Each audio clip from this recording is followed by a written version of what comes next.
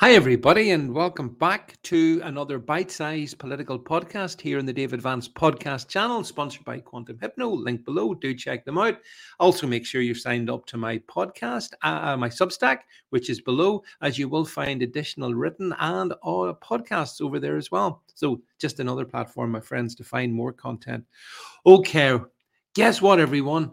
Nigel Farage has caught up with us anti-vaxxers. Suddenly, just like that, he's found a new bandwagon to jump upon. Now, Nigel, as you know, was a big advocate of the jabs back in the day when we were all being pressurized into taking them, and when those of us purebloods who resisted were being demonized, or Nigel was nowhere to be seen. But hey, you can't hold that against him. Here's what Nigel has to say now. Listen to this exchange. It's really worth it. It's dead right. It's dead right. Because we need a lot. There's a lot we need to know. Don't forget, Patrick, we were told, take the vaccine, the so-called vaccine. Well, at the time, Nigel, you didn't call it a so-called vaccine. And you won't catch COVID. Take the vaccine and you won't pass COVID on. Both of those things were totally, completely untrue. We were told the vaccine was safe in every way. Frankly, it had not been through anything like the normal testing for any kind of vaccine in terms of trials. And now we learn that the so-called vaccine, do you know there are pensioners now, elderly people on their 7th jab.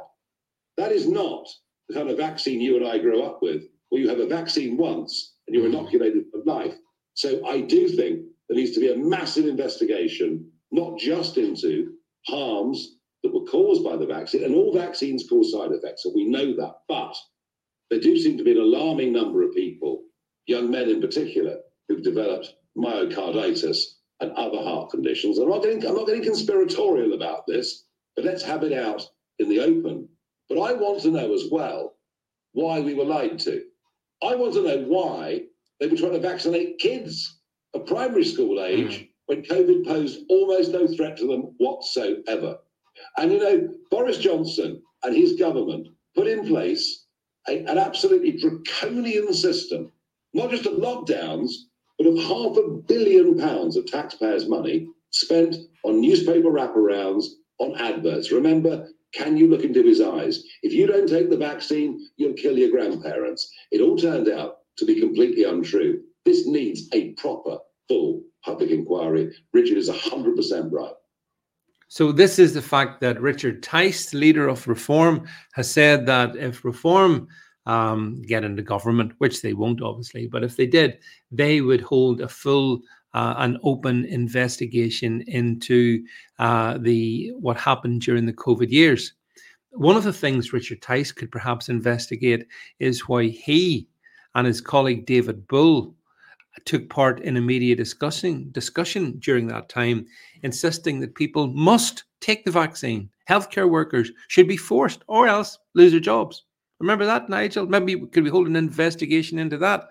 I mean, there's nothing wrong in what the things Farage is saying. Usually there never is. I'm just questioning why is he saying it. He says, I want to know why we were lied to. I want to know why kids were given the jab. A lot of young men have developed myocarditis. Well, all true. Of course, the thing is, folks, some of us have been on about that since January 2021. And we've been demonized, we've been deplatformed, we've been given all amount of grief. We've been labeled, conspiracy theorists, all of this here. And now Farage is coming around and saying, well, actually, yeah, all those things they said, yeah, they're probably right. But look, a couple of ways of looking at this. One, you could say, well, this is a Damascene conversion of Nigel Farage. You could take it like that. You could say Farage saw what happened to Rishi Sunak on the GB News programme, where he was absolutely excoriated by a Scottish chap who'd suffered vaccine damage called Alan Watts.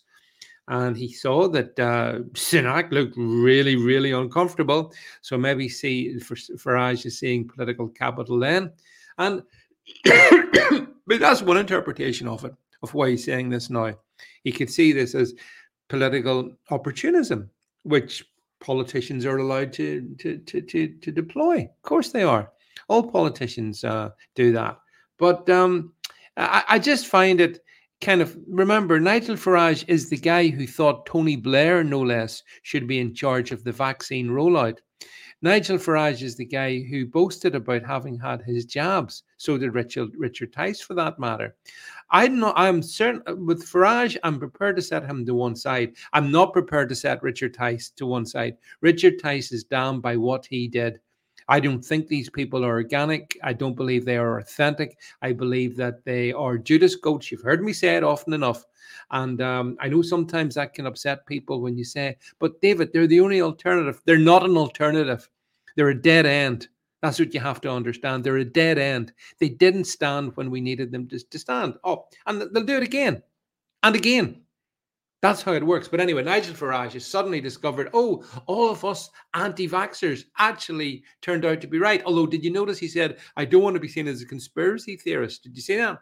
So he's still buying into that. Oh, by the way, heads up, Nigel Farage, this notion about, the vaccine this, the vaccine that, and the vaccine the other. So you maybe want to investigate exactly what COVID-19 was. You want to investigate, Nigel, what happened in the care homes during March, April, May of 2020. You want to maybe investigate some of those things as well to help you gather a more rounded understanding so you can pop up with Patrick Christie's on GB News and pronouncing these matters in an even more authentic manner.